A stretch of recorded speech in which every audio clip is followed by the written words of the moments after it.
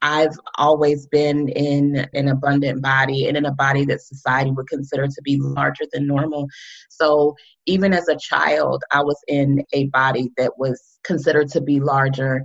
And so I was marginalized by a lot of different people, other children, teachers and adults around me, family and friends. And a lot of that influenced how I felt about myself and showing up in the world. You can't keep using tools of oppression and expect to raise free people. Fire!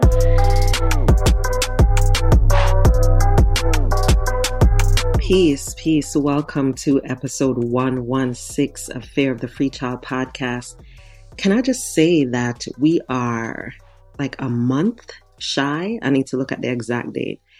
But right now, as we're about to enter May, we're a little over a month shy of 3 years of this podcast being in motion. And I am just so very grateful for how this work is working us and how we're allowing it to emerge in our lives in different ways and create new realities that we're practicing, some that we've fully adopted and have shifted out of and into. Just so much work around what it means to show up authentically and be safe for people over whom you have power.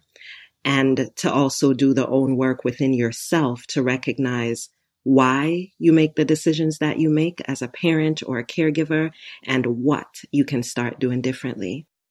Of course, this pleasure series is in support of that. And I'm so very grateful and excited to introduce you to, in case you don't even know her like that, Ivy Felicia, a longtime friend of mine, a sistren, right? That's a sister friend, who I just vouch for at the deepest level because Ivy and I have been around each other, watching our lives and subsequently our work evolve, and we are settling into ourselves together in some ways because we're part of this small WhatsApp group that's been around forever. That's, what is it, like 5 of us? Let's see. It's me, Ivy, Belu, Trelani, and Mo. Yeah, it's 5 of us in this group. And we've just been rocking with each other for a very long time and seen each other through a lot of things. And Ivy's work right now, I think, is the perfect closeout of the pleasure series and segue into the next series, which you'll hear about next week. So Ivy's work is really rooted in body relationships. She is the body relationship coach, as you'll hear her say. I asked Ivy on because I wanted us to explore what it means to make room for or get in the way of pleasure when it comes to our children's bodies, specifically the size of their bodies. There's a lot that we could get into with bodies, right? I think that needs to be its own series, actually. Maybe we'll do a body series so we can talk about things like masturbation, so we can talk about things like attire, we can talk about hair in great detail. Thea Monier and I touched on that a little bit, but I want to go even further in. And there's this sister that I met in LA that does work around hair as sacred work. So I want to bring her into our mix as well. But Ivy's episode here is going to be a really good closeout for the pleasure series and a segue into the next series, because specifically, we don't talk enough, I don't think, about the size of our children's bodies, especially particularly when they show up in a larger than what we think is okay body, and then what we do as a result of that. And it's really important because, of course, oppression shows up. And if we accept one form, then it's easy for us to accept other forms. So we need to talk about what happens with our own baggage in a society that reveres a very particular body type. And when we or our children or children in our care don't show up in ways that match whatever is approved by society, how are we getting in the way of their pleasure, of their joy, of their right to feel free and happy? And what can we do differently? This is what this episode is about. So Ivy's been doing this work since back in the day when we were both based in Atlanta. She's been holding space for women folk to get together and feel a bit of reprieve. Ivy used to do events or experiences, as she now calls them, and group gatherings for us as women to, again, just have some reprieve, to feel heard, to feel seen. And now the evolution of her work as the body relationship coach is centered on body peace and holistic wellness at any size. She's a speaker, she's an activist, she's a healer, she's a coach, she's a really amazing, genuine sister friend. And so let's listen to what Ivy's saying here. Let's have some conversation about it, all right? Let's talk online, let's talk on Patreon. God damn it, let's talk about it. Even if you're not talking to me, let's talk about it. I am Ivy Felicia. I'm the body relationship coach, and I can be found at memybodyandlove.com. And basically what I do is help women of all body sizes, shapes, and types learn how to feel confident in their skin. And I help them do that through holistic wellness and radical self-care that I learned from you, Akila. And some of the tools that I help them do that with is helping them strengthen their internal connection with their body and also detach from being defined by external definitions of beauty and wellness. So y'all know where this is going, right? Again, how are we as adults doing when it comes to allowing the necessary space for our children to be their full selves? Are the children in your care, my care, our care, feeling the need to minimize themselves as a result of our actions? So I asked Ivy whether this was always the case for her. This way she's embracing the abundance of her body and her whole self now. Of course, we needed to get into whether that's always been the case for her, and that's what we're addressing here. Well, I love that you're talking about pleasure, because that is actually one of my words of the year or themes for the year. I didn't know that. That's what's up. Yeah, I actually, like, every year for the past few years, I've sort of like posted on Instagram, this is my word for the year. And it's pleasure and prosperity, which is also kind of connected to abundance and play. Normally, I would have one word, but this year, I really felt like all of those things were connected. And I'm glad that you asked, because I feel that it is rooted in me embracing my abundance. I feel like giving myself permission to embrace my abundance created space for me to embrace pleasure and play and prosperity and all of those things. Yeah. And so embracing my abundance for me has shown up in not just physical, meaning the fact that I live in an abundant body, but just the abundance of who I am as a human being, how I show up energetically, my talents, my personality, just being a very grandiose being in the world, and releasing that need to minimize myself has opened the door for me to be abundant in other areas of life, and that includes experiencing pleasure. I've always been in an abundant body and in a body that society would consider to be larger than normal. So even as a child, I was in a body that was considered to be larger.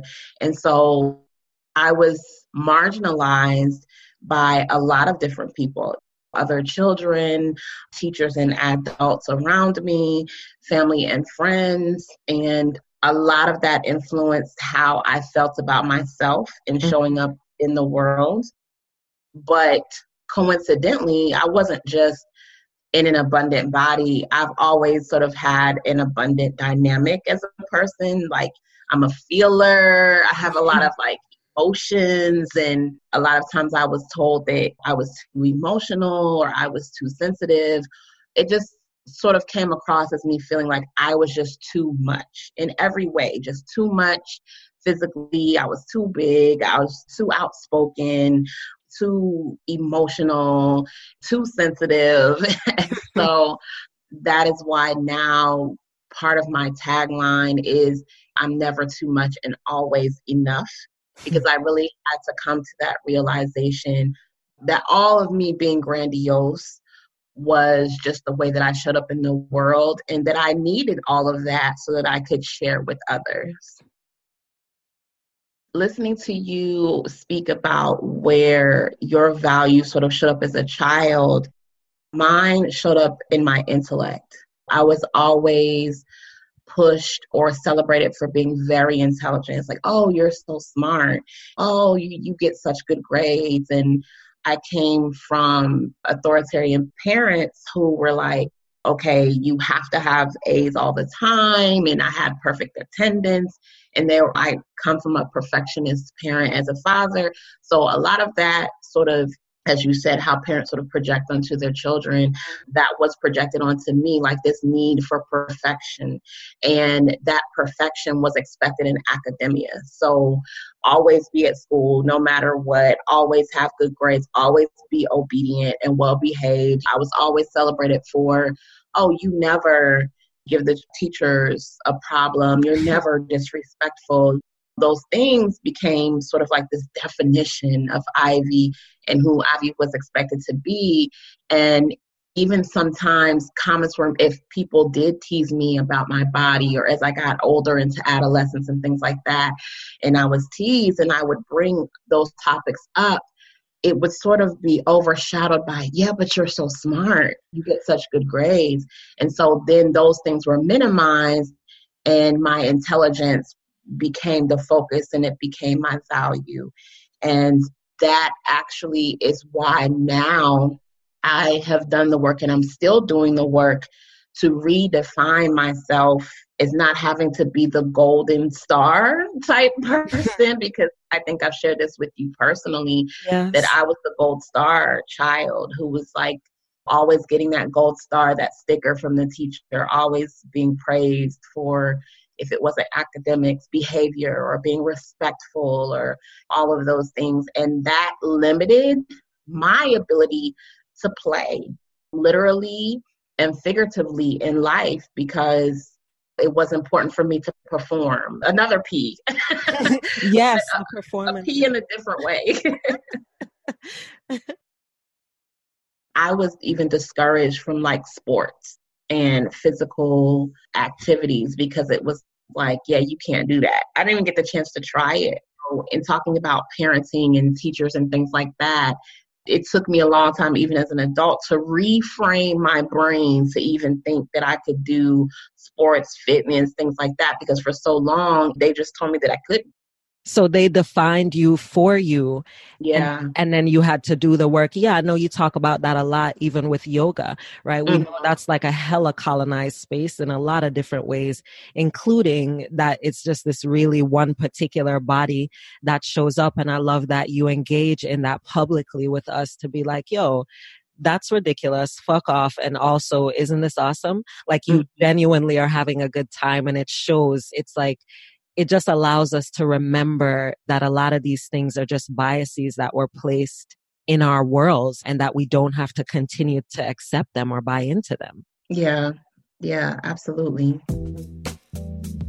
Let's talk, Ivy, about what we can do as adults when we are dealing with all the different variations that humans show up in, and knowing the biases that are specific to bodies of size. What are some of the things from your experiences that you think we can start to do better as adults or do differently altogether? I recently spoke at an event in Washington, D.C., and two things that I brought up I think are really appropriate here as well. First of all is that we are not our bodies. We are souls that live in a body, right? And so we use our bodies to navigate the world. Our bodies carry us throughout the world. And I think it's important that those who are teachers, parents, caretakers, all of those things when it comes to nurturing other humans, to remember that. It's so easy to constantly see a person in their body and define them by their body. But I think if we can remember that the body doesn't have to be a limitation. That's the second thing. The body doesn't have to be a limitation on that being. And I know that's something that you all talk about a lot in this space as well. Removing those limitations and those expectations of how a soul or a being should show up in the world simply by how they look. And so if there was anything that I can impress on people, it sounds really simple, but it's so powerful just to remember that when you're nurturing other beings, don't define them by the bodies that they show up in. So, Ivy, I'm going to challenge us to even push a little bit more inside of this, right? So the reality is that we do, because we were groomed in those spaces. We speak for myself. Again, just my friendship with you and a couple of other women of size have really helped me to recognize a lot of the things that I didn't even know were ideas that I held or beliefs that I had. And so it's not, there is some intentionality and work that you do when you recognize that, yeah, that's stupid. That's a stupid ass thing for me to be focused on somebody's left pinky toe or the size of their body or how one hair moves slightly to the left or pick any random thing. But the reality is that being in a body of size is not a random thing. It's one that has been targeted for a very long time and labeled. So when we recognize that we believe that, what can we do? Even if we do think, okay, I do want to believe that I shouldn't care what someone looks like. Am I treating this child differently? Am I saying, oh, are you going to have another cookie? Or am I saying like all of these things that I wouldn't say to another child? I want us to recognize that like it isn't enough for you to think those thoughts. Your actions need to be different towards that child.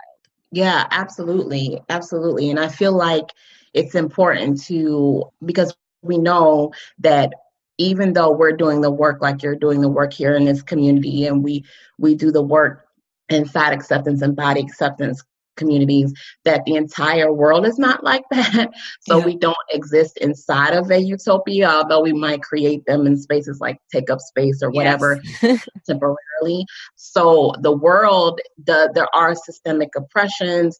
There are different ways that people classify us by our bodies. And so recognizing and honoring those experiences that children or other people are dealing with when they're going out into the world and when they're moving around the world, but not reinforcing that oppression or those systemic forms of defining them within your own home or within your own classrooms or within your own interactions with those people. You know, don't be part of the oppression. Don't be part of the problem by reinforcing those things, such as defining a person by their size and making assumptions about their health or making assumptions about their intelligence or their beauty or their capacity to be great simply by how they show up in the world. Thank you for that. So to recognize those things and to do the work of not bringing that into your house, call it out when you're watching TV together and somebody makes a fat joke or says something about the beauty of a person based on the fact that they are fat. Like all these things we see all the time. These are some of the ways that I just try to keep that top of mind for my children. I bring it up and say, oh, you heard what he said? That's bullshit.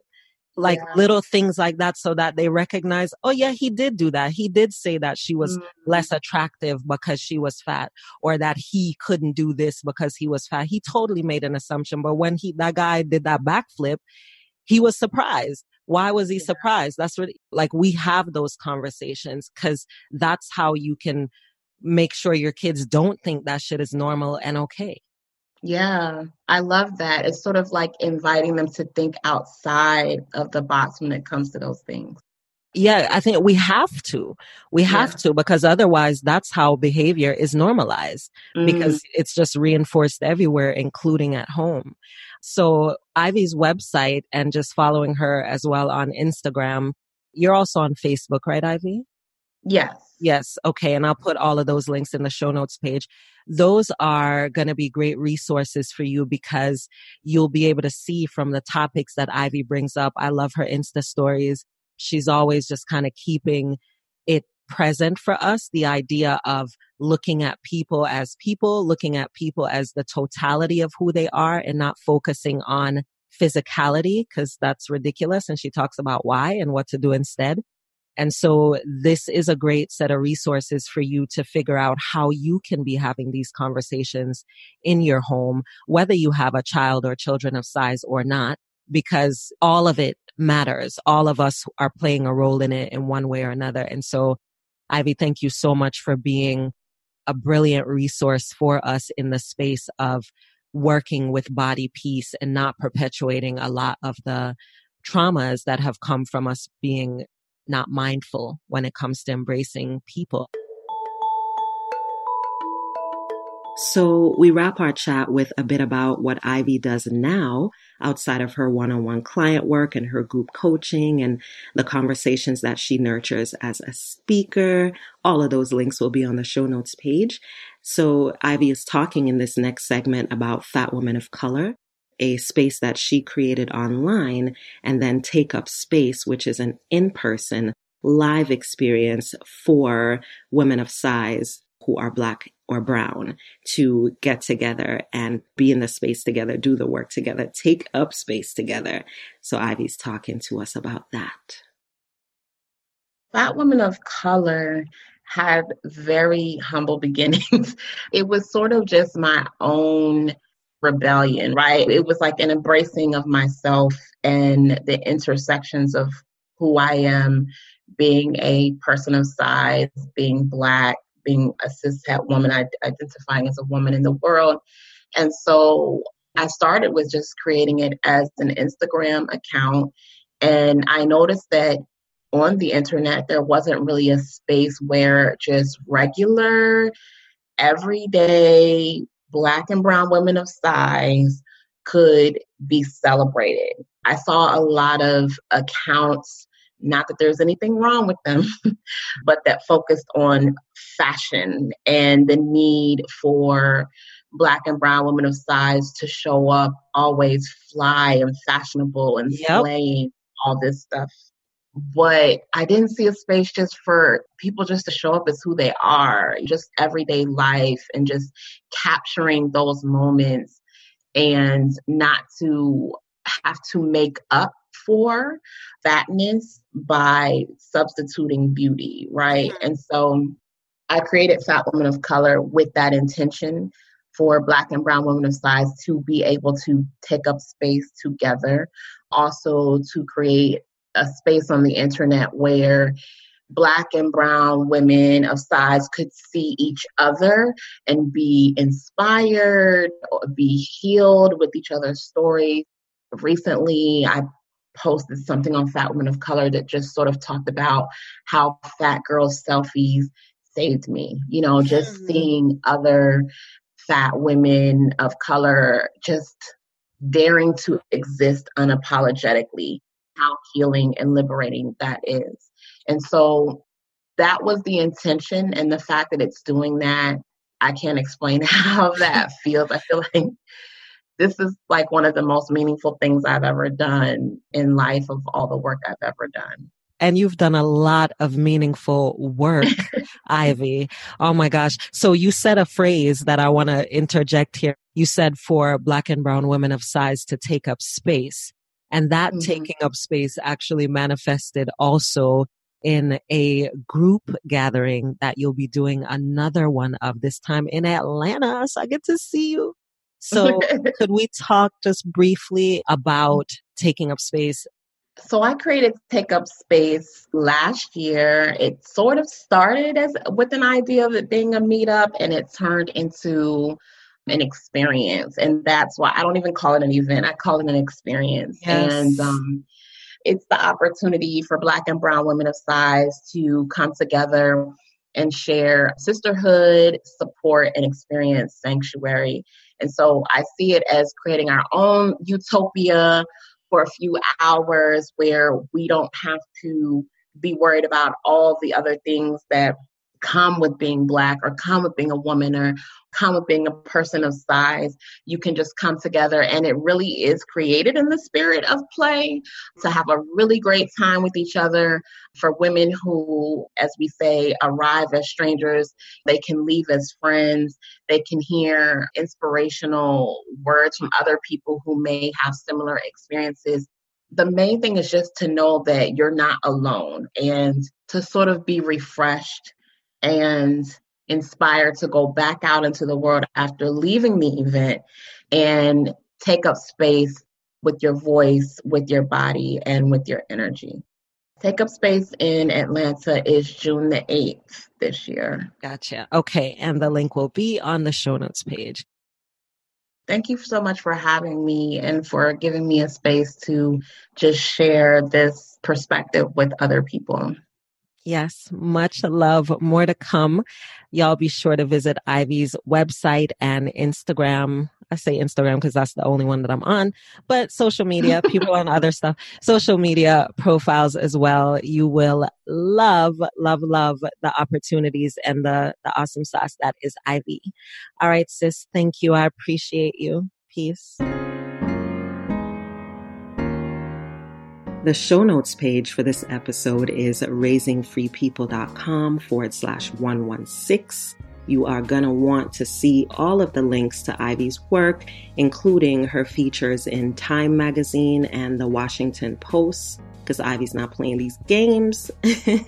And more people are finally starting to really understand that this is not about necessarily changing your body, especially before coming to terms with, making peace with, celebrating even the physical body that you show up in. Ivy has taught me so much just as a woman who navigates body issues with fibroid tumors and the things that happen with that, endometriosis that doesn't show up physically in my body but affects my relationship with my body, the changes that happen through having babies, all of these things. Ivy has been such an integral part of my own healing journey. So it's been so wonderful to be able to share just little snippets of Ivy's perspectives and insights with you. And make sure you head over to memybodyandlove.com to get more details. And of course, the show notes page here will take you to several links connected to Ivy's work.